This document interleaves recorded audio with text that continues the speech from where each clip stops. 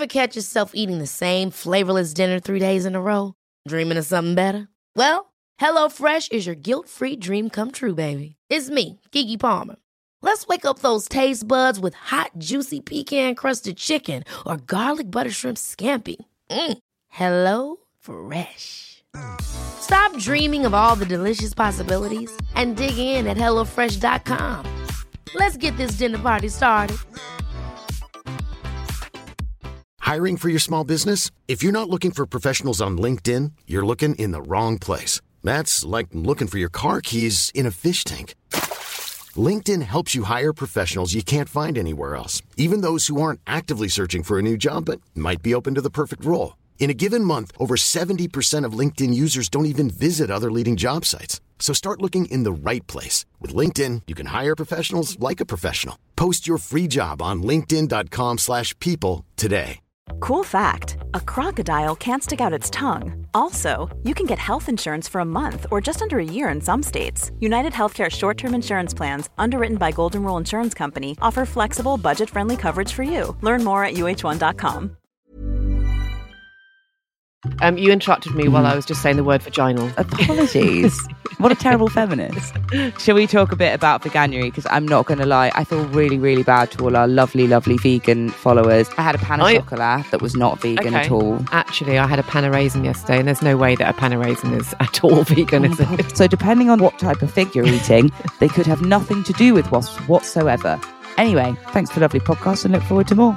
Hasn't that blown your mind? It turns out figs were a lot more complicated than we thought. Figs are very complicated. That's such a joy. And if I'm doing 60 minutes today, then I'll really feel like I can have like a big smoothie or a milkshake that's going to make me shit myself. And I'm excited about it. Vegan milkshake though, right? Vaginal dryness at number 5. Oh, another hit. Yeah. We should do this as a kind of countdown, like a kind of top of the pops. Do, do, do, do, yeah. do, do, do, do, do. And at number 5, vaginal dryness.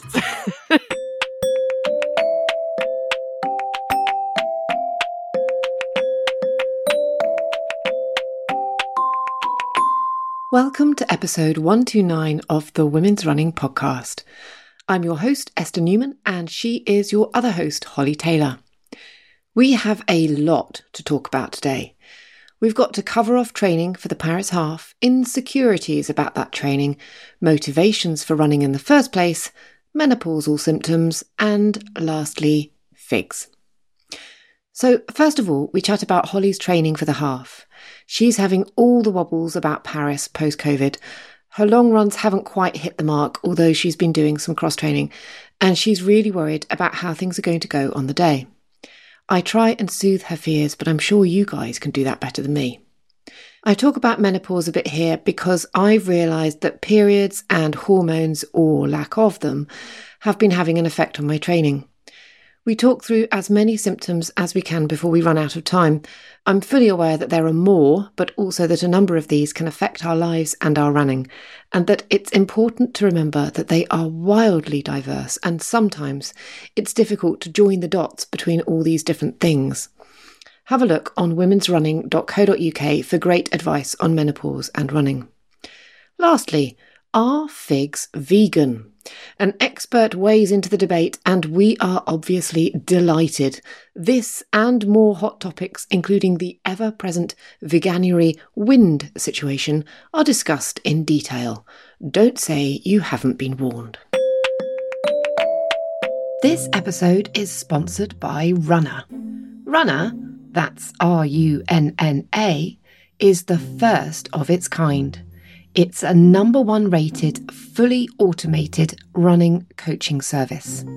Download the Runner app and you will be able to take your running to the next level with personalised, tailored plans delivered by brilliant coaches, including Olympian runner Steph Davis. Runner will help you achieve your goals, whether you're training for a faster 5K or your first marathon.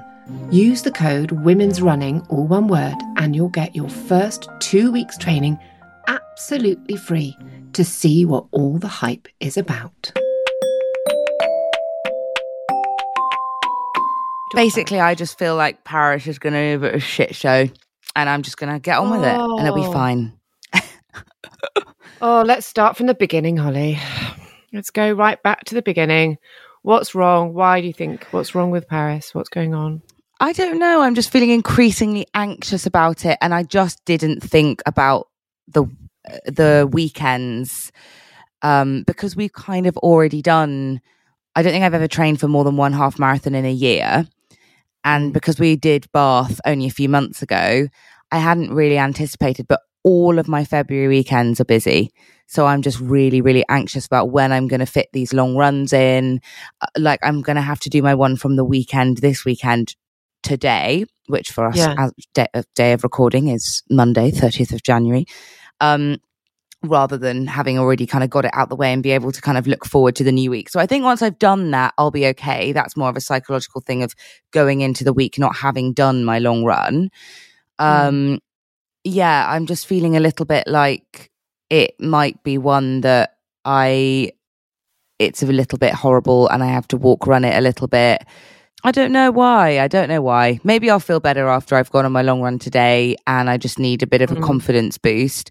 But a month really doesn't seem like a long enough time to get up from running for an hour to be able to run a half marathon. Yeah. How was your last long run? How did that feel? Fine. Yeah, that was the one that I think I felt like, I can't remember whether I already talked about it on the pod, that I think I felt like I could have probably gone on for slightly longer. I felt quite good about it. But I don't know why. I just feel like I'm kind of like, it's the classic middle distance conundrum, I think, where as the distances start to get, 4 or 5 miles feel like they're not much longer than a 5k, and so they feel not too horrendously scary compared to what I would usually kind of plod along for. But when you start to get kind of 6, 7, then they start to feel a little bit more scary. And I think I'm just having that a little bit, that I've got 6 to do today, though technically an hour is what I'm doing today. And I know it's only 10 minutes longer than I ran last time, but I think just psychologically, it starts to feel more like the big leagues, and also more difficult to start fitting them in with the whole concept of time and worrying about time.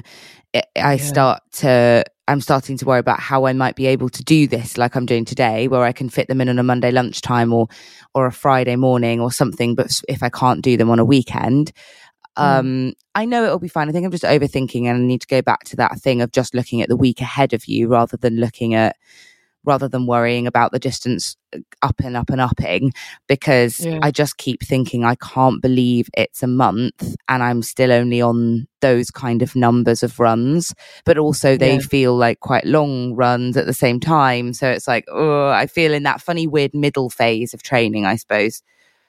Oh my God, I feel that. I totally get you. I totally get you. I think, right, number one, don't underestimate all the training that you've done over the past 18 months, let alone what you've done for the last couple of months. And that's very true. You can do it because you've done it. The miles are there in your leg. I remember someone saying that to me and I didn't believe them. And I don't know how to make it a believable thing in your head, but you can do it, and you know what it feels like to do it. And you did it, and that was really recently. And so, you can do it. I think if I hadn't had COVID in the middle, then I would feel more confident. I think I don't think COVID actually has had a huge impact on my fitness. I think it's just that psychologically, I feel like I must be in a very different place to where I was in October because of the fact that I've had COVID in the meantime. But I don't think that's the case. And like you said, I think there's a lot more hidden training going on because being completely honest with myself, this is probably the first time that I've done strength training consistently. Like previous races and stuff, I have done the odd bit here and there to stop me from feeling too guilty about life, but this is the first time I've actually found stuff that I'm enjoying, so I'm doing it really regularly. And I think that's another thing that I mustn't forget, is that you know how much I've struggled with DOMs always, and I feel like this time I know my strength training is working because I did the most horrendous HIIT class the other day where I basically felt like I was walking around in a squat like a frog for about 40 minutes. And I never came up from the squat. And I was waiting for that horrendous quad pain over the next couple of days, and it didn't come. So I feel like I know I can see the impact that it's all having on my body as an overall kind of holistic thing. It's just that I think I've got to have something to worry about. So this time round, rather than the strength training and stuff, it's the running. It's the running. And okay, let me ask you about your other runs. Like, what about the midweek ones? How are they, and are you managing to do them, and what do they feel like? Yeah. Last week I only managed to do one instead of two, and I think that's another reason that I'm feeling a little bit like wobbly about it. But I've been doing half of the time that my long runs are. So it was half an hour last week, and they've been fine because I can do those on a lunchtime. I really, really like setting the timer because then I really don't feel like I have any expectation on myself. Like if I just want to do a super slow plod, then I'm doing that and I'm spending half an hour doing that. And if I feel a little bit more confident, like I can run a little bit faster, then I can. I also think that they've felt a lot less scary in terms of that sort of adventure-y aspect in my head, because usually 3 miles I'd be like, okay, I've got to run all the way to Newbridge and back, and that will be about 3 miles. But in my head, and they're involving some hills and bits, whereas because it's only half an hour of plodding in my head, I've just been running around the local park, running around the golf course, and just sort of like noodling about and not having a sort of destination and then I return again in mind. I've just been sort of running about for half an hour, and then usually strategically trying to finish at Co-op if it's on a Friday, because my midweek run one of them's been on a Friday at the moment. Perfect. If I do that at lunchtime, finish at Co-op on a Friday, top tip, stock up on Savvy Bee. That is honestly makes me so happy, because then I've done my run and I'm coming home with a bottle of wine. And nice. And then, or like today, if I'm going for a run on an earlier in the week lunchtime, then I've been trying to finish at a coffee shop and then picking up like, I don't know, a little treat lunch or a nice smoothie. Oh, it's so good. That is a joy. That's such a joy. And if I'm doing 60 minutes today, then I'll really feel like I can have like a big fat panini and OMG, and a smoothie or a milkshake or something like really, really that's going to make me shit myself, and I'm excited about it. Vegan milkshake though, right? Oh yeah, for sure. Oh, God, on that front, shall we talk a bit about veganuary? Because I'm not going to lie, I feel really, really bad to all our lovely, lovely vegan followers. But I think this weekend felt like it wasn't January anymore for me, and I really didn't do very well. I had a pain au chocolat that was not vegan at all. Yeah. Okay. What else did I do? There were multiple transgressions because I noted them in my head and felt guilty about them every time. You know, I was just about to say I did really well, but actually I had a pan of raisin yesterday, and there's no way that a pan of raisin is at all vegan, is it? Probably not. Probably not. Pastries have been the downfall that I would not think of, because I don't think of myself as someone who eats many pastries, but clearly yes. I do. Did I tell you that, do you remember I told you I got very excited because I'd been contacted by a very lovely person from Paul's? Oh, at Paul's. Yeah. So I'm going on Thursday because it's as you said, we're recording on the 30th of January, and this Thursday is the London Marathon launch. And so they do kind of a bit of a thing where Hugh Brasher sort of talks about this, that and the other. Anyway, so I'm going along to that. And it's Thursday evening, and lovely woman at Paul's said, "Oh, if you wanted to drop by and pick up," so they do. And this is a full plug for Paul's. They do plug Paul's. We love Paul's. I am plugging Paul's. They do vegan croissants and vegan other bits and pieces, and so I believe, aren't we meeting up on Friday, me and you? I think. Oh my I gosh. think we are. So yeah, we if said I've we not, would. so I don't want to overpromise and underdeliver. But I'm hoping to have some residual Paul pastries with me.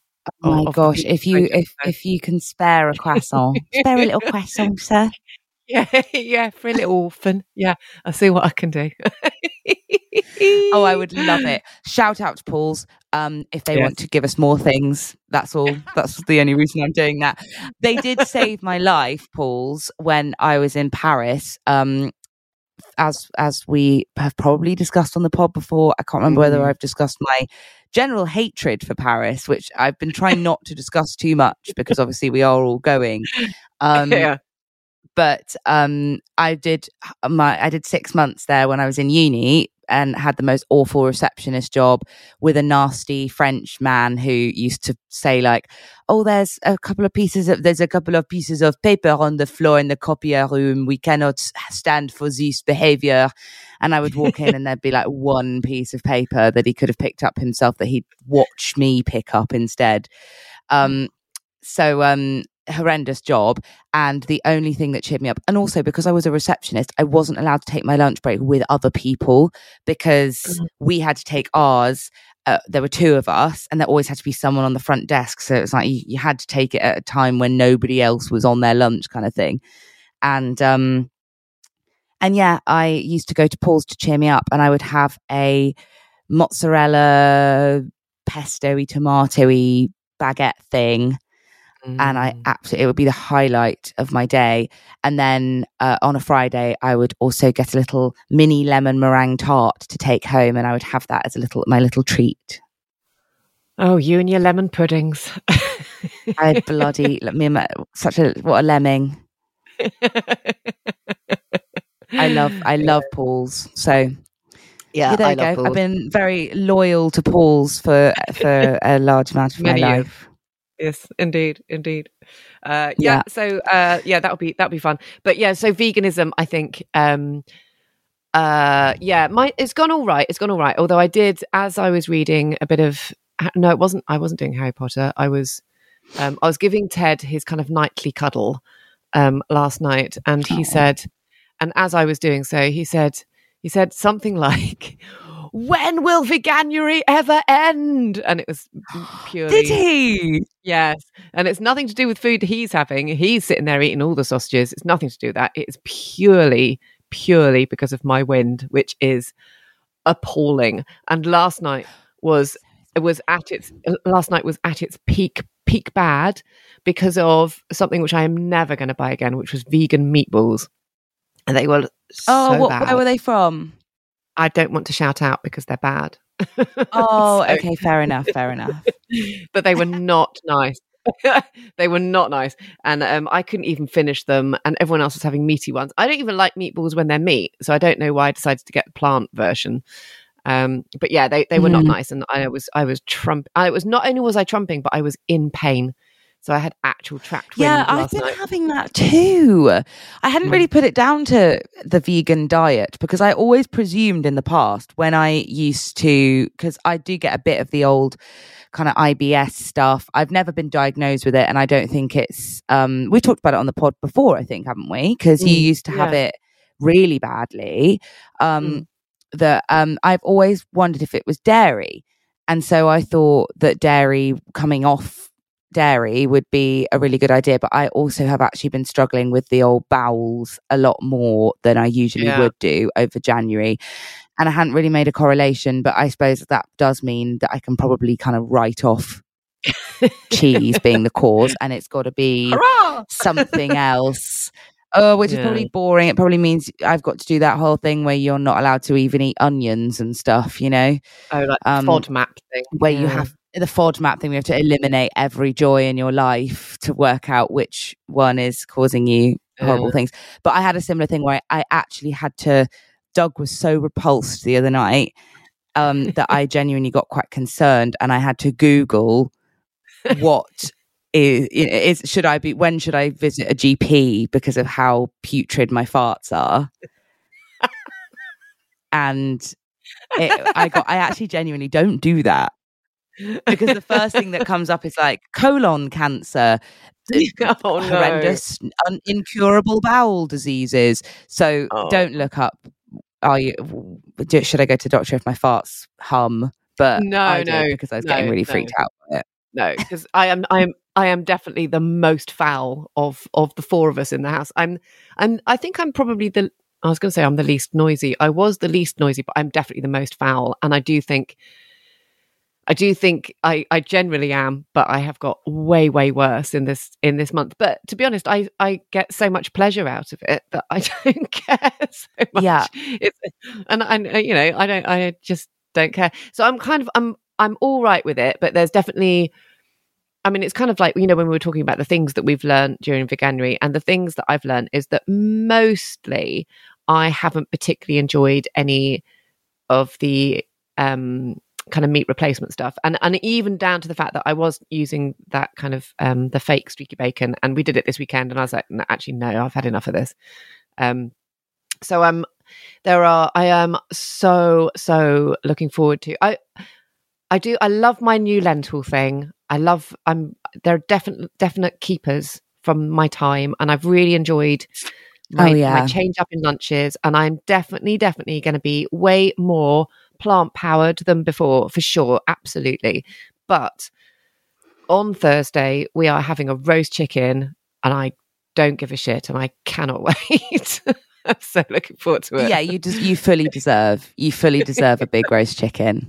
Yeah, I really like it. I think that's why I haven't felt so guilty about various little transgressions like pan au chocolat over the weekend. What else did I bloody do? Something bad. I can't remember what it was. Oh, I had pizza because a friend came round and brought pizza, and I didn't feel like I could be like, no, I will have some lettuce leaves and watch you eat the pizza. So I just got on with it and had a few slices of the pizza.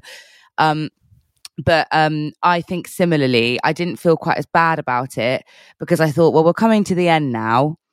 And we've, as of day of recording, we've got like 2 more days of Veganuary. And I think that instead I would like to start incorporating more sustainable habits. That's what I've been doing with my drinking thing as well, because I had a very strict rule for myself over January where I wouldn't drink during the weeks, and I would only drink on Friday and Saturday night. I broke my rule last week because I went to the cinema with a friend, and we had and I had been being good, even if I'd kind of gone out for food or stuff like that. I'd had non-alcoholic stuff while everyone else had wine. And I really haven't minded it. I thought I would, and actually I didn't mind it at all. It was absolutely fine. I quite enjoyed being the sober person, but I did really want to we went to the Tivoli cinema, and they do like gorgeous kind of 1920s cocktails. Yeah, super posh. Yeah. I wanted one so badly. So I was like, well, actually, I think rather than doing these kind of like slightly faddy things of like for the month, I'm not going to sway from this particular rule. And then I'm just going to come 1st of February, start boozing, eating cheese, whatever else again. Instead, I feel like I want to be a little bit more, how can I make this a sustainable thing moving forward? And I know I'm not going to motivate myself to make any of them sustainable if I'm mega strict, even when I really want that pan au chocolat, or I really want that nice cocktail. So I think that's why I'm making an excuse and saying it's fine, because if we're gonna take those things forward and incorporate them into our normal routines. Yeah. I thoroughly agree, and I think that like with vegan stuff, I want to be more healthy and have less red meat. So selfishly, that's one of the things I want to carry forward. I like the idea of it being kind of environmentally a better decision if I can kind of cut out a bit more meat. So I think going forward, I definitely want to have less meaty days. It feels nicer, and it feels nicer also to have less tuna, because although I know that kind of oily fish it can be extremely good for you, tuna is kind of the bottom of the pile in terms of the oily fish that you should be eating. Like you really should be having sort of mackerel and things like that, shouldn't you? So it's kind of, I don't know, I feel making more kind of conscious choices about what I eat and making that a thing that happens to and I agree. That's I do the same thing with my drinking. That I have a hard and fast rule which actually wavers, and my hard fast rule is only drinking at the weekend unless I go out. And because I go out quite rarely during the week, but if I go out during the week, it's like, no, I'm out. That's different. I'm allowed to have a drink now. So I think I'm allowed to kind of shift from that position. And also because then you accept that you can have a little drink if you go out, or a big drink if you go out.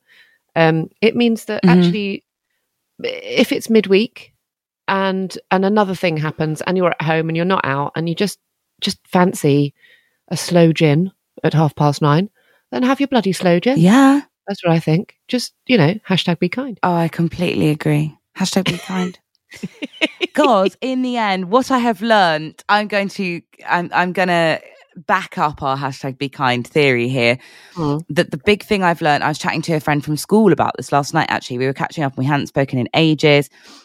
And she was like, oh, how's your January going? I'm being a bit boring and I've been doing lots of sort of like sensible things for my health and stuff. And I was like, so have I. And I think it's actually, although it some of it is a bit boring, and it is, of course I'd like to have wine every day. Of course I would.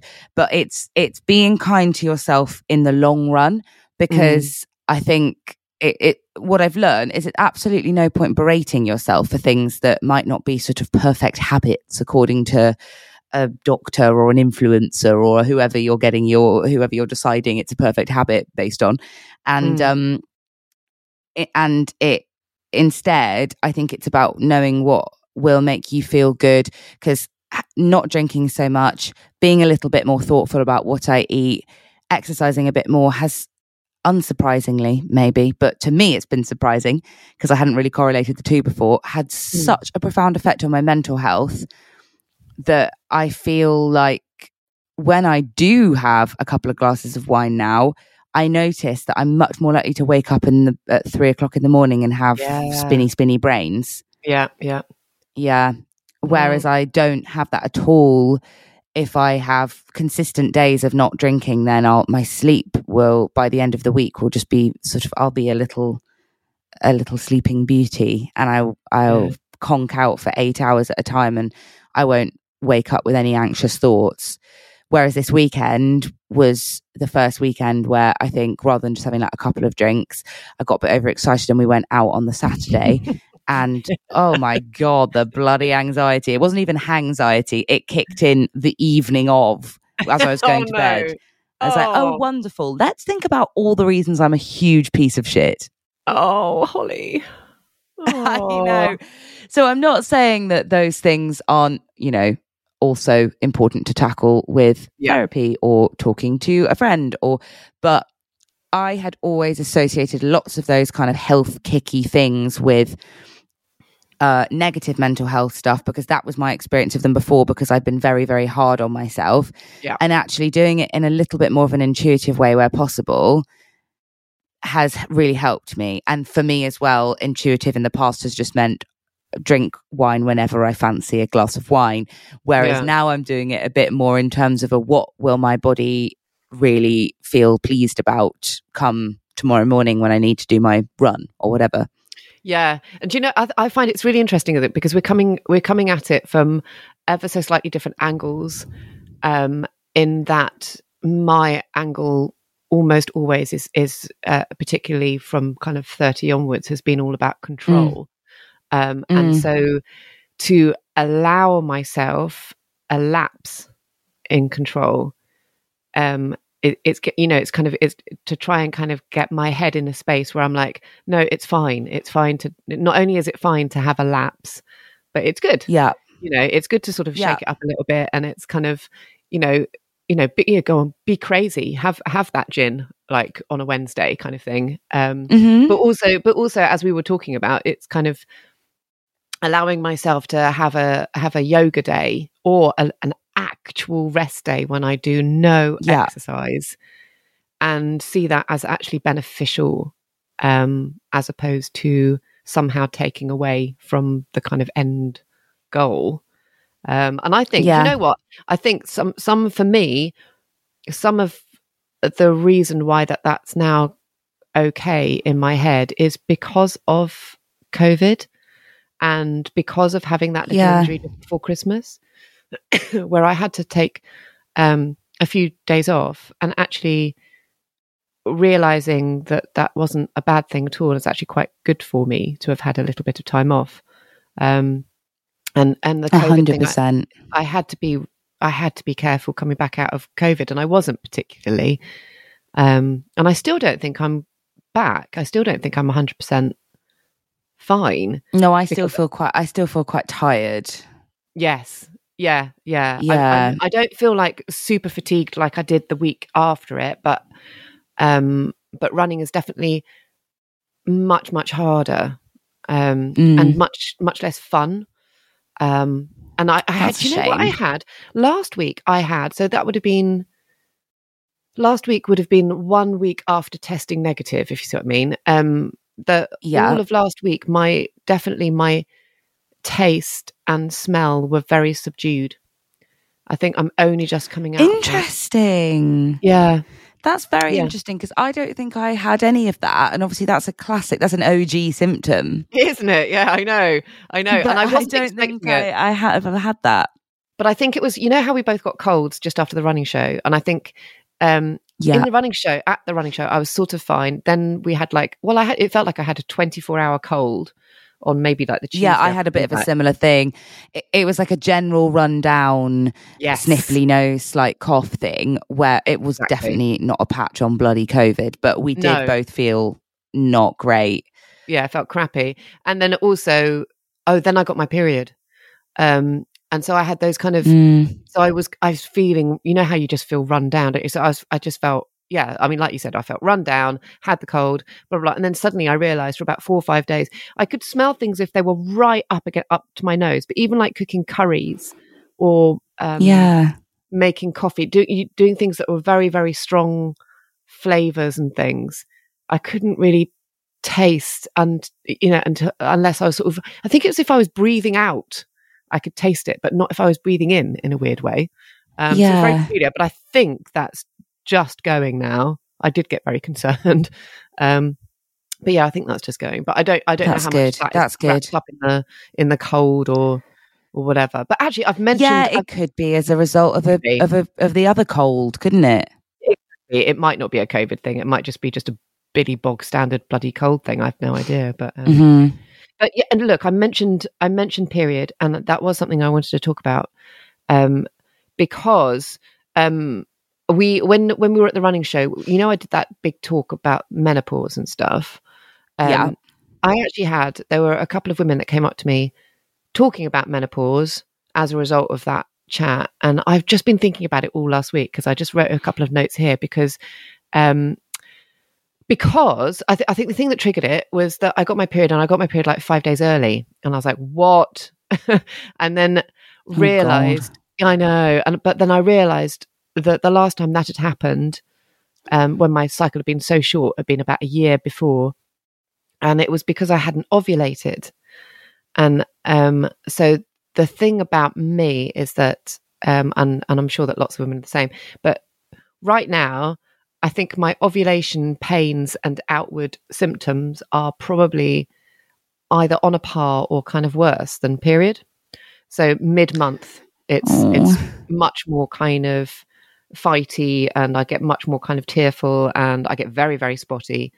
So all of that sort of happens in the middle, and I didn't have any of that, so I didn't ovulate at all. Which is, I know. And so this is what's happening. I'm grinding ever so slowly and not quickly enough for my liking to a halt. So which means that every so often I have this short cycle because I just don't, all the eggs are just going. I've only got like 12 left or something, but no one tells you how many you've got anyway. So that would be nice, wouldn't it? Just so you could just count. I know, count down the periods, like the Duplo blocks we were talking about. Exactly. I think of it as being like a gumball machine, but you just want to know, well, if I've got 17 left, anyway. So I was thinking about this, and I was also thinking about, I went for a drink with a friend on Friday, too many drinks to be honest, and we were talking about menopause, and we were talking about taking either HRT or the pill or, you know, all these sorts of things. Anyway, never too many drinks with a friend on Friday, by the way. Oh, it's great. Oh, I saw Lex in the pub. It's always the best. I forgot to say. Did you? Yeah, in my local. Oh, had a little it was rave. Lex who brought the pizza the other day as well, just to shame her on the pod. Friend of the pod. So right, so I guess what I was thinking about with this, and that's big. Also, sorry, I'm all over the place here. But it's also to do with the fact that I've been having some kind of achy, niggly pain, kind of lower glute, upper ham sort of thing. And I kind of diagnosed myself as having a sort of piriformis issue. That's what I thought it was. And so then when I was talking about menopause with Susie Chan. Piriformis Rex. Yeah. Sorry. Susie Chan was talking about how she had, prior to taking HRT, had been having a shoulder pain, a piriformis pain, and a knee pain. Okay. Goes and speaks eventually to a doctor about it, who says, "Oh yeah, that's classic menopausal symptoms." And it's like, really? What? Right. So then I Googled it. So for the purposes of today, I Googled it. I've not done anything about my piriformis at all. I've not even stretched it. I've done bugger all, and I really should, because every time I run, I can feel it, and it's not nice. So it says, so if you Google piriformis and menopause, because why not? The first thing that comes up, it says, women are more likely to develop piriformis syndrome due to hormonal changes that occur during pregnancy, menstruation, or menopause. Ta-da! And it's like, there you go. One size fits all seems like a good idea for clothes until you try them on. Same goes for healthcare. That's why United Healthcare offers flexible, budget-friendly coverage for medical, vision, dental, and more. Learn more at uh1.com. Here's a cool fact. A crocodile can't stick out its tongue. Another cool fact, you can get short-term health insurance for a month or just under a year in some states. United Healthcare short-term insurance plans are designed for people who are between jobs, coming off their parents' plan, or turning a side hustle into a full-time gig. Underwritten by Golden Rule Insurance Company, they offer flexible, budget-friendly coverage with access to a nationwide network of doctors and hospitals. Get more cool facts about United Healthcare short-term plans at uh1.com. Ooh. Shit. And then also Susie, during that talk, she was talking about having pain in her shoulder. My shoulder has been buggered for a whole year. I'm just coming out of it. I thought it was like maybe frozen shoulder or some kind of impingement. It's just sort of vaguely going. Again, I've done nothing. But apparently that also can be, it's joints and basically seizing up, don't have enough stuff. Not juicy enough anymore. So we need some hormone to, here's the scientific take.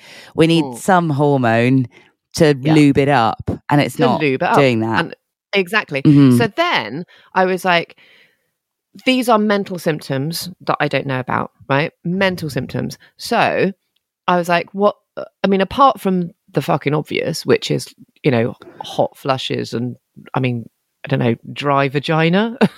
I mean, what else? Yeah, what other things? The classics. The hits. So apparently there are 34 symptoms of menopause, right? But that doesn't mean obviously that you're going to experience all of them. And also lots of people say maybe there's 100, maybe there's 200 symptoms, because there are so many. And that's why it all goes like completely undiagnosed or diagnosed as like Red S or no, Red S can be misdiagnosed. People go to the doctors going, I think I've got menopause, and the doctors go, yes, you've probably got signs of perimenopause or something or other.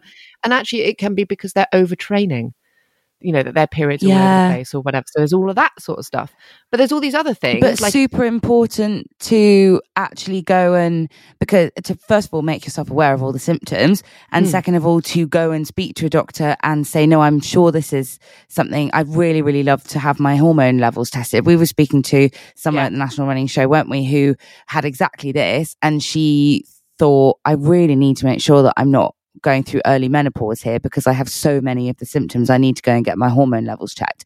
Yes. And that has really inspired me even. I know lots of the things that I've experienced might also be symptoms of anxiety, but I think it does go to show that like how much our hormones can affect us, our running, our lifestyle, our health, and how often it can get misdiagnosed. But sorry, were you going to read the symptoms? Because I think as a PSA, we should.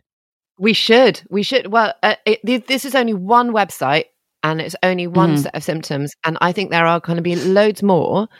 But I tell you, before I do go through the symptoms, one thing I was going to think about was because of my resulting from the chat that I had on Friday with a friend, very drunkenly, with loads of Savvy Bee, was up until now, I've been sort of thinking, well, HRT is only for women who are having hot flushes during the day that kind of, you know, can negatively affect their kind of working life and their kind of day-to-day life and stuff like that. So I always think it's for people with hot flushes or women that have that are unable to sleep, that have terrible sleep as a result of kind of mostly kind of hot flushes and things like that. And kind of brain fog and, you know, that kind of thing. So I've just thought, well, I'm kind of okay. I don't need HRT. Yeah. But when I was speaking to my friend on Friday, she was going, well, what are your periods like then? And I was like, oh, they're awful. You know, I have a horrible time with them. They're usually 8 or 9 days long. They're really heavy. And she said, because we're planning to run an ultra together, and she was like, you know, she's now back on the pill. I hope she doesn't mind saying this. She's now back on the pill, but she can run the pill packets together. And this was the thing that really got me. It was like, oh, this is good. And I know this is Billy, you know, everyone knows this. Everyone knows you can run packets of pills together. But I've not been on the pill since I was like, I don't know, early 30s or something. And she was like, you know, I'm on the pill. It means that her periods are like a couple of days long. It means that if she's got a race in the diary, she can run the packets together. Yes. Interesting fact about running the packets together, though, and this may be completely outdated, but when I was on the pill, I remember speaking to a doctor about the fact that I wanted to run the packets together, and they said, oh, we only recommend doing 2 back-to-back maximum, because otherwise it can affect you in a negative way or something. I can't remember. Slightly sort of like fobbed me off with a bit of a like kind of wishy-washy answer. And then I remember thinking more about it, where I was like, why can't I? Like, I think I had the thing where I had maybe like a sports thing, and then I was also on holiday or something. So I thought, why can't I do 3 or more back to back together? And I think I spoke to a friend as well who said that she had awful periods, so she just started never having the break so that she could fend the periods off. And I looked it up online, and I think that there is this might be completely outdated, so please do we'll double check this information, and please do, you know, speak to a doctor or check for yourself. Don't take my word for it. But I think I read that it wasn't that there was any evidence for that having a negative effect on you. It was just the fact that they'd never done any studies into it. They didn't know what happened if you put multiple packs back to back. And that in fact is that more kind of evidence of not much interest or research into women's health and women's hormones, that could we be taking these packs back to back all the bloody time if we want to stop horrendous periods? Yeah, I think I've had a conversation quite similar to that with Juliet before, because I think it is under researched, and there is a difference obviously between the combined pill, which has both of those hormones in it, and the progesterone only pill. And I think one of them, progesterone only, I think you can just take and take and take, whereas they sort of suggest because that's similar to having the injection or something, isn't it? You don't have breaks, you don't have periods. Yeah, exactly. Whereas I think with the combined, they sort of suggest you have a break. But I remember someone saying to me, actually, there is no, or there's very little research to suggest why you need to have the break, because obviously the bleed that you're having in between isn't a period. So it's not like you're kind of allowing your body to kind of readjust in some way, because it's not a period. I think in a again, I believe I'm getting this information from a Netflix special, so once again do speak to a GP, but I'm pretty sure I saw something on this Netflix special that was about hormones and birth control and things, about the fact that originally when the pill had been developed, the break was kind of put in order to or advised in order to make the pill feel more palatable, because if women were still having periods, then it felt as though it wasn't interfering with sort of God's natural things too much, and that would be more kind of sellable. But this is all maybe welcome to another episode of Holly and Esther's conspiracy theories. Maybe we need to actually get Juliet on to talk about some of this stuff again. But yeah, no, I think I know that's the sort of that's my received wisdom too. My received wisdom too. I don't know if we've watched the same special, but yes. Anyway, so menopause symptoms, right? Okay. Before I get onto it, there is, and again, this is just one website, and this is not verified, but on this one website, it does say 20% of women will have no menopause symptoms whatsoever. So 2 in 10. Blimey. Women, no symptoms. So you don't have to, like, you think of perimenopausal symptoms as being, classically, I'm going to go through all this shit and it's going to be awful, and I will be like Davina, and I won't know what's going on with me, and it will be all beat to shit, and I'll have to take HRT. Actually, 20% of women don't have anything at all. I know that my mum, for instance, she didn't take any HRT. She was fine. She can't even remember going through it. And 60% of women, so the vast majority of women, would experience mild to moderate menopausal symptoms. So only 20% will experience menopausal symptoms that impact their daily life. But those are the people that we hear about. And to be fair, that is 20% of all women. That's still a lot of women. But that is shocking. So likelihood is your menopause symptoms are not going to impact your everyday life all the time. Yeah. Which gives us all, for once, a bit of hope being women. Exactly. But back to the awful stuff. So the 34 symptoms of menopause, it says here, and I can whisk through quite a few of them. One of them is irregular periods, obvs. One of them is hot flushes, obvs. So we know all about those. And night sweats, they've put that as a secondary thing. And it's like, well, actually night sweats are hot flushes, but at night. But I get that. But I don't. It doesn't bother me in the slightest because it doesn't wake me up. That's good. Insomnia. So insomnia, obviously, that can be a thing that can impact your entire life. And that is one of the reasons that why is people just one of my worst nightmares. It's not great, but the easy fix is hormones of some kind. So HRT or the pill. Vaginal Sorry to use the word nightmares in front of the insomnia community when obviously that's a bit of an oxymoron, but you know what I mean. Horrendous. Indeed. I would hate it when my sleep gets fucked. It's my worst thing ever. It's not nice. You interrupted me while I was just saying the word vaginal, so let me carry on. Apologies. What a terrible feminist. Vaginal dryness. Number 5. Another hit. Yeah, another classic. We should do this as a kind of countdown, like a kind of top of the pops. In at number 5, vaginal dryness. Nice. So that is another thing that can be caused by lots of things, can't it? Because I remember speaking to a doctor about that once as a result of again being on the injection, which is progesterone, for a long time. That was something that I was a bit worried about, and the doctor was like, that is a massively common symptom. Oh. People don't really talk about because they get embarrassed about it, of being on progesterone, hormone, birth control stuff. Yeah.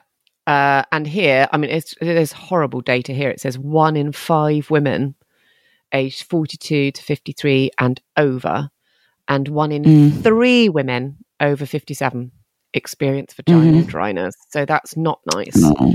So we need to lube up. Lube up in all capacities. You can also get, I've seen in Boots, you can get specific moisturizers and stuff, can't you? If it's like all the time that's really bothering you, like when you're walking, when you're running, for a prime example. My God. Really? That you can get like a special moisturizer that is not irritating to skin and stuff, that you can use on more intimate skin without so for future reference. That sounds hideous. I'm really not looking forward to having to the vag dryness. The cardboard vag, yeah. Ugh. Yeah, the cardboard vag is 100% the way to describe it, I think. Not nice. And so that would lead me very quickly, I think, on to number 6, which is mood swings, because you would definitely get a bit cross with the cardboard vag, wouldn't you? Yeah. All of these things, I mean, are going to make you pretty cross so far. Yes. Yeah. Change in hormone or fatigue brought on by menopausal insomnia. I mean, if you've got insomnia, you are going to be like basically sad and cross, aren't you? You're not just going to be cross. You're going to be, I would be weepy McGee. And to add to that, we also have at number 7, weight gain. Yay! So, I know, brilliant. So a drop in muscle mass as we age can also slow your metabolism. That's true, because obviously you've got more muscle, then you churn through the calories. Muscle mass is said to decline by 3% to 8% every decade after our 30s. Hurrah, hurrah, hurrah. So yeah, weight gain. Brilliant. Oh, good. Well, I look forward to even more of that in my future, because I've always been cursed with a very low metabolism. Marvellous. Brilliantly, at number 8, we have memory lapses. So you can forget about the weight gain for a little bit. Because, excellent. Yes, hurrah. And forget about the vaginal dryness and forget to lube up, and then therefore experience more vaginal dryness. So pros and cons. Pros and cons. Yeah. Which then leads to 9, which is depression.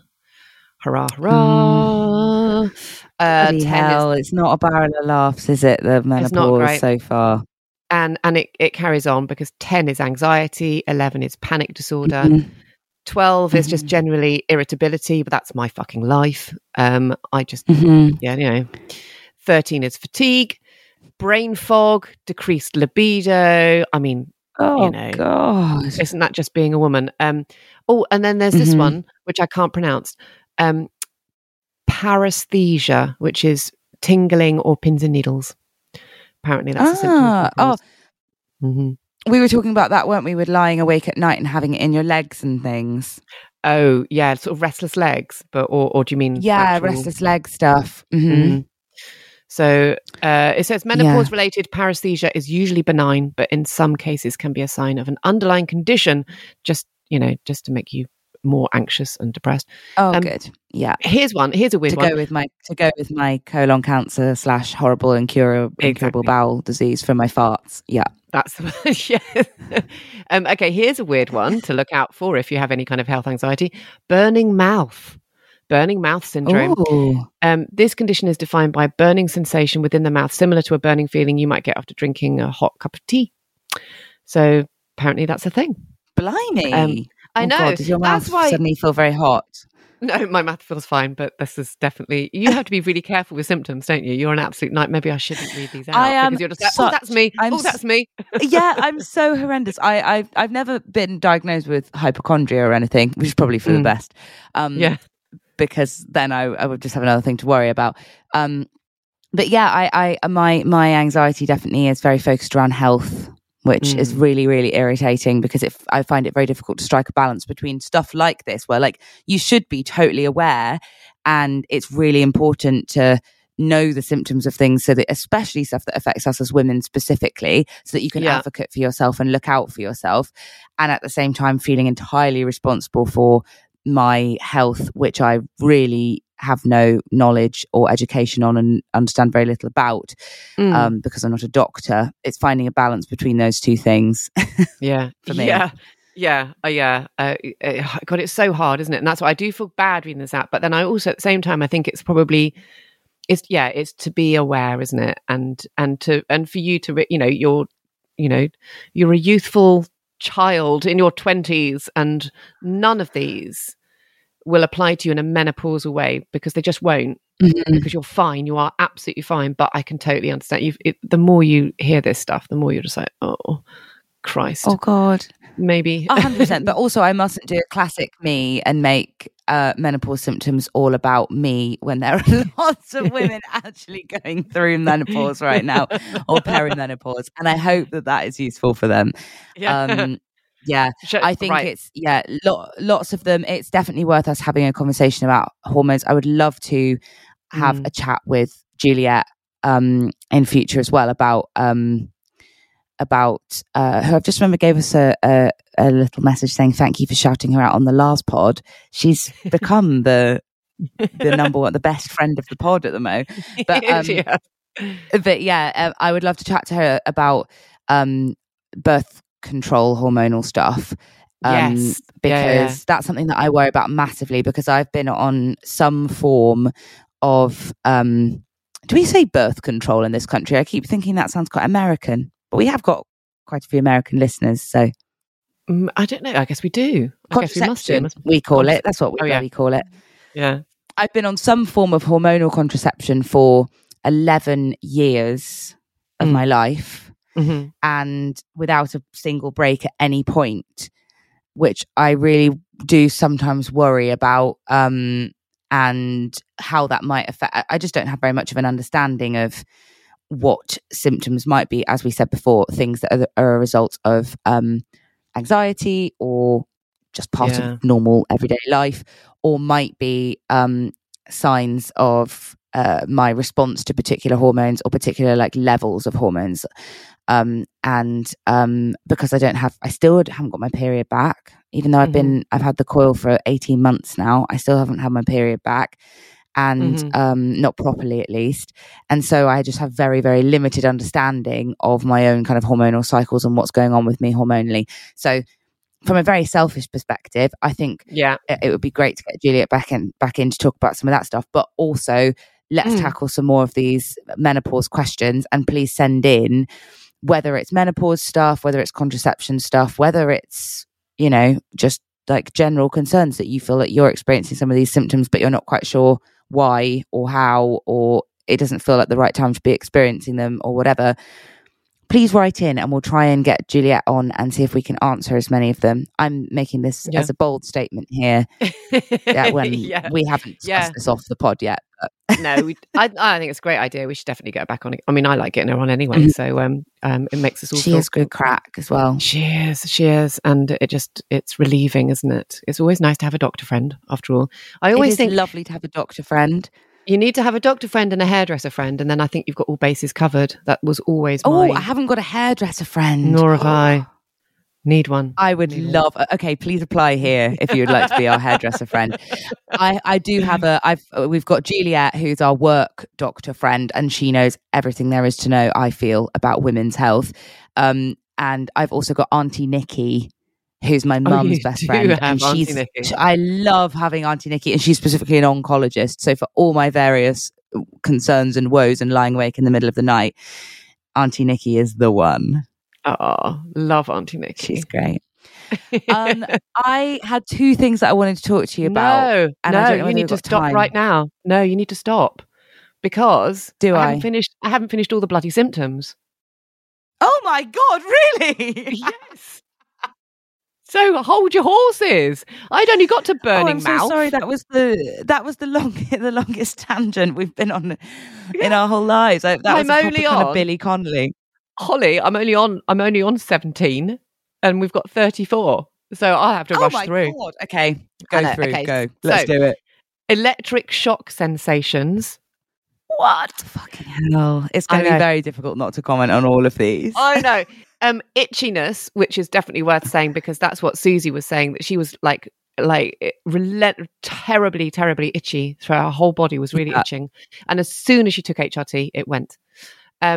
And then there's a bunch of aches and pains. So there's joint pain, muscle tension and aches, breast tenderness, headaches.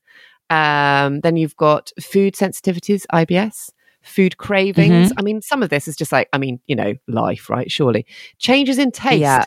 Apparently you notice changes in how certain foods taste. This isn't in your mind. And it's due in part to reduced saliva production and dysesthesia, the burning sensation. So there we go. Yeah, there you go. Changes in taste may also lead to an increased preference for sweeter foods. Bollocks. Right. Okay.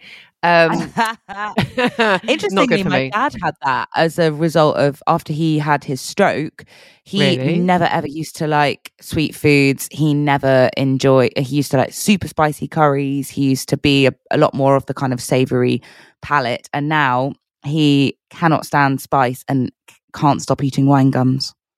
Oh, interesting. Yeah. There we go. So there we go. Yeah, me too. Anyway, sorry. So another aside.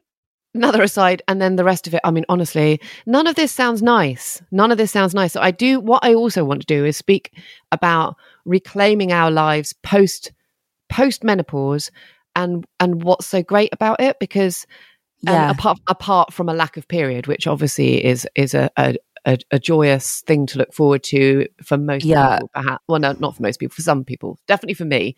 I'm not going to speak for all women. That's not fair. But anyway, when I had my first ever period, the first thing I thought was, I was like, only 40 more years of this. Yeah, exactly. So to carry on, we have bloating, yay, because of fluid retention, and then it gets really good. Thinning hair, brittle nails, bladder incontinence, dizzy spells, allergies, osteoporosis, irregular heartbeat, and that was number 34. So that was them. So we are done. Okay. We have got all of these enormous amount of symptoms. But I think it's so important to have read them out, because I think, a bit like Susie at the running show, sometimes you don't necessarily draw the dots. So she didn't realise that. Why would you? No. Why would you think that having tingly legs and also feeling anxious are related? Or, there's, Exactly. So she did not connect itchy skin with achy knee. And itchy skin she thought was a bit of a weird one, but achy knee, because she's a mega runner, she was like, I run. It's because I run. And yet, as soon as she took the HRT, it disappeared. And she said it was only recently where I think, everyone, there was a problem getting prescriptions and stuff for HRT. And she had like some time off, like a couple of weeks or something. And all of the aches and pains returned. So she was like, it's, HRT is an absolute godsend for her. So it's not for everybody. It is not for everybody, but it can be for a lot of people. I think it can be quite life-changing for people. And that's exactly how she sees it. So, we should all go and speak to all of our doctors immediately. I did wonder whether it might be useful. I was looking the other day at egg donation. I'm not going to lie, mainly because you get 750 quid for doing it. So I thought maybe that would be something I'd be interested in doing. But it turns out I can't, actually, because you have to be healthy on the BMI scale. And I don't think I've been healthy on the BMI scale since I was about 13. So I'm not allowed to do it. But I was going to say that they, as part of that, give you a fertility and kind of hormone test. Yeah. And that was kind of mainly what I was quite interested in. And I was wondering whether you can have that for free in the UK on the NHS. Just because it's something that you're interested in, and if you, like me, have been on hormonal contraception for such a long time that you don't have very much of an understanding of that from the kind of natural signs your body's sending you. I was wondering whether that was a thing that you can just speak to your doctor about, but I don't know. I don't know. I was able to have, because there's a classic test that you have if you're trying to get pregnant and have been unable to, which is I was in that position. And there's a classic blood test, or two blood tests that you have. And you have one, I think it's on day 14, and then you have one on day 21, I think. And it's to test your LH and FSH levels. So it's luteinizing hormone and follicular something. Anyway, it's kind of the rise and fall of hormones in your body as you kind of have your period and post-period. Rise in ovulation and post-ovulation. That's what it is. So, and I think that basically would give you the answers that you're asking for. But I know that I was only able to get it because we've been trying to have a baby for about a year, I think. Okay. With little success. And so it was a bit like, please, can I have these things? But I don't know. Yeah, very valid that would be reserved for people who really need to do that. But I don't know. I don't know. Worth. And I also don't know if you were to have those tests, if you'd need to be off any kind of contraception. Yeah, like probably. It might do, because I don't know what that would do to those hormones. I don't know I don't know. Again, it's a Juliet question. We were speaking to, it's a Juliet question. Let's save these for Juliet, sorry, because I'm starting to just bang on and use you as my personal anxiety reassurer now and asking you various random questions, which I tend to do. But can I tell you my two things now? Yes. Yes, you may. Right. First of all, this is kind of, I wondered if I should have saved this for another episode, but I'm going to tell you now and we can discuss it in more detail at another point. But I have signed up for something that I'm doing in July. Yeah. And it isn't directly, it's not running, but it's definitely going to be of interest to everybody on the pod that me and a couple of friends are doing a 26.2 mile hike over the Brecon Beacons. Because, we talked about doing we talked about doing more trail stuff, and I felt like I just need the confidence of I feel like it'd be really helpful, the confidence of covering that distance. Yeah. And it's very, very, very up and downy. It's meant to take like 12 hours or something to do the whole thing. But I just thought I'd go for it and stop thinking about it and just do it, put something in the calendar. I'm really looking forward to it. Sounds and amazing. I think it's going to really, I think it's going to really build my confidence in terms of, I'm definitely going to do some trail runs as part of my training for it. Yeah. So bit of I know it will be walking. I won't attempt to run any of it because I think it's quite difficult terrain and I'm doing it with a group and they're not runners, so I don't want to leave them behind. Yeah. But I'm just really excited about that. So that's gonna be lovely. Walking a marathon. I'm walking a marathon. Yeah. I'm jealous because I think that sounds absolutely lovely. That's I can't wait, honestly, Esther. I'm so excited. That's so cool. My other thing, so we'll talk about that more another time, and I will keep everybody updated because I suppose that will be one of the main things I'll have to be training for after Paris. Yeah. When it's walking, I suppose obviously the good thing about it is it's not exclusively. I won't exclusively have to train for that. If there are other running goals that we'll have in the diary and stuff, then I know that running will only kind of contribute to training for that. But just thought I'd get it in there to have something to look forward to. And then also I need to tell you about the fact that figs are in fact vegan. Stop the press. Right, I go know. on. I haven't read this out on the pod yet, but I've been sitting on this email for a little while. Go. This is from Maya, who is an American listener. So she said, first of all, so if you haven't listened to it yet, this was an episode that came out over kind of Christmas time. And it was the one that we were speaking to Molly from Vegan Food and Living. And she told us on that podcast episode that technically figs weren't vegan. We were all a little bit unsure about what we were on about. Yeah. But something to do with figs wasps crawling inside figs and dying. But Maya is a fig expert who's here to tell us all about it. Oh my god! I think we literally joked as well. Like, if anybody is a fig farmer, we have almost literally had. She's not quite a fig farmer, but we have almost had a letter in here from a fig farmer. Maya knows her shit about figs, so she's going to tell us about it here. Tell me. So she said, first of all, I truly love the podcast and I've listened to it religiously for the past few months. Thanks, Maya. We love you a lot. I'm training for my first marathon coming up this June, and your insights are endlessly valuable. I mean, I would agree to disagree, Maya, but I'm so glad that you feel that way. That's amazing. Good luck. And I'm sure you're going to smash it. One of the Christmas time podcasts discussed going vegan and particularly figs. I worked in a plant nursery specializing in fruiting trees, and I would like to help clear this up.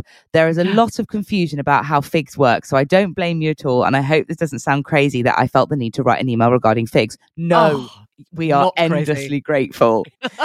Basically, the process by which a fig wasp lives inside the fig can only occur in certain mild areas where fig wasps live. Typically Southern California in the US, and only happens with particular types of figs called Smyrna, I might not be pronouncing that right, or San Pedro figs. Right. But the female wasps just live there during winter, get pregnant from a male wasp visiting, and then leave the fig and find a new fig to lay her eggs in, thus pollinating these types of figs.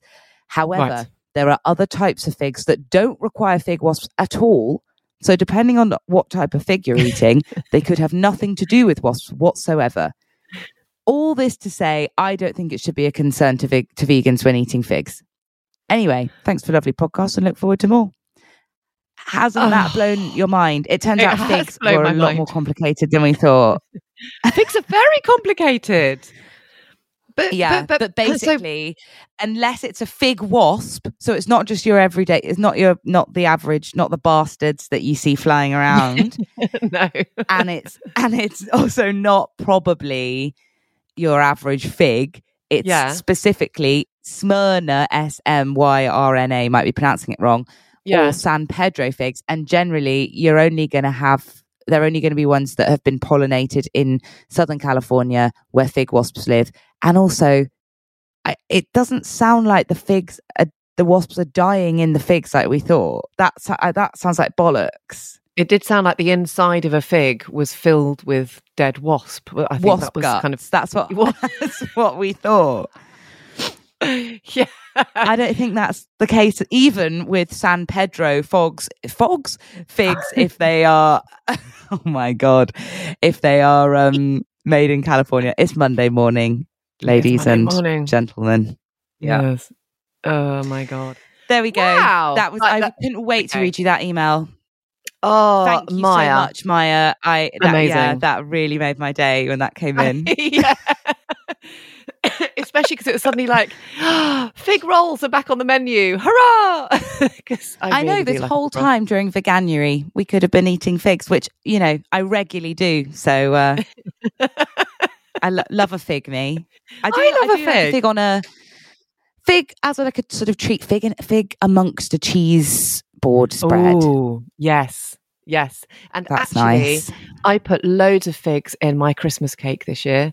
And it was just a thing of joy to have, little figgy mouthfuls. Figgy, bring us some figgy pudding. Exactly. Yeah. Hurrah for figs. Hurrah. Hurrah for Maya. Hurrah for Maya, hurrah for figs, and absolutely dive in and fill your boots, vegans, it sounds like. Yeah. Thank you for listening. From just £2 a month, you can become one of our supporters on Patreon and join our Pod Squad gang.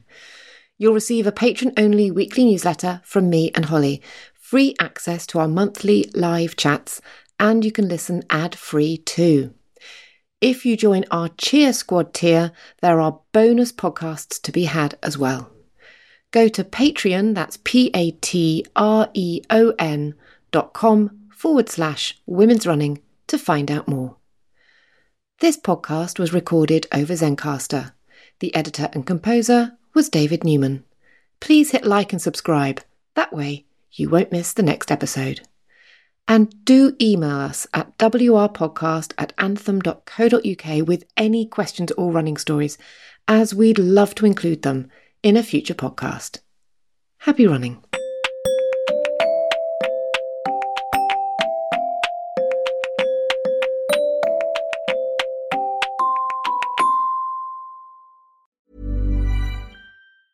Ever catch yourself eating the same flavorless dinner 3 days in a row? Dreaming of something better? Well, HelloFresh is your guilt-free dream come true, baby. It's me, Keke Palmer. Let's wake up those taste buds with hot, juicy pecan-crusted chicken or garlic butter shrimp scampi. Hello Fresh. Stop dreaming of all the delicious possibilities and dig in at HelloFresh.com. Let's get this dinner party started. Even when we're on a budget, we still deserve nice things. Quince is a place to scoop up stunning high-end goods for 50 to 80% less than similar brands. They have buttery soft cashmere sweaters starting at $50, luxurious Italian leather bags, and so much more. Plus, Quince only works with factories that use safe, ethical, and responsible manufacturing. Get the high-end goods you'll love without the high price tag with Quince.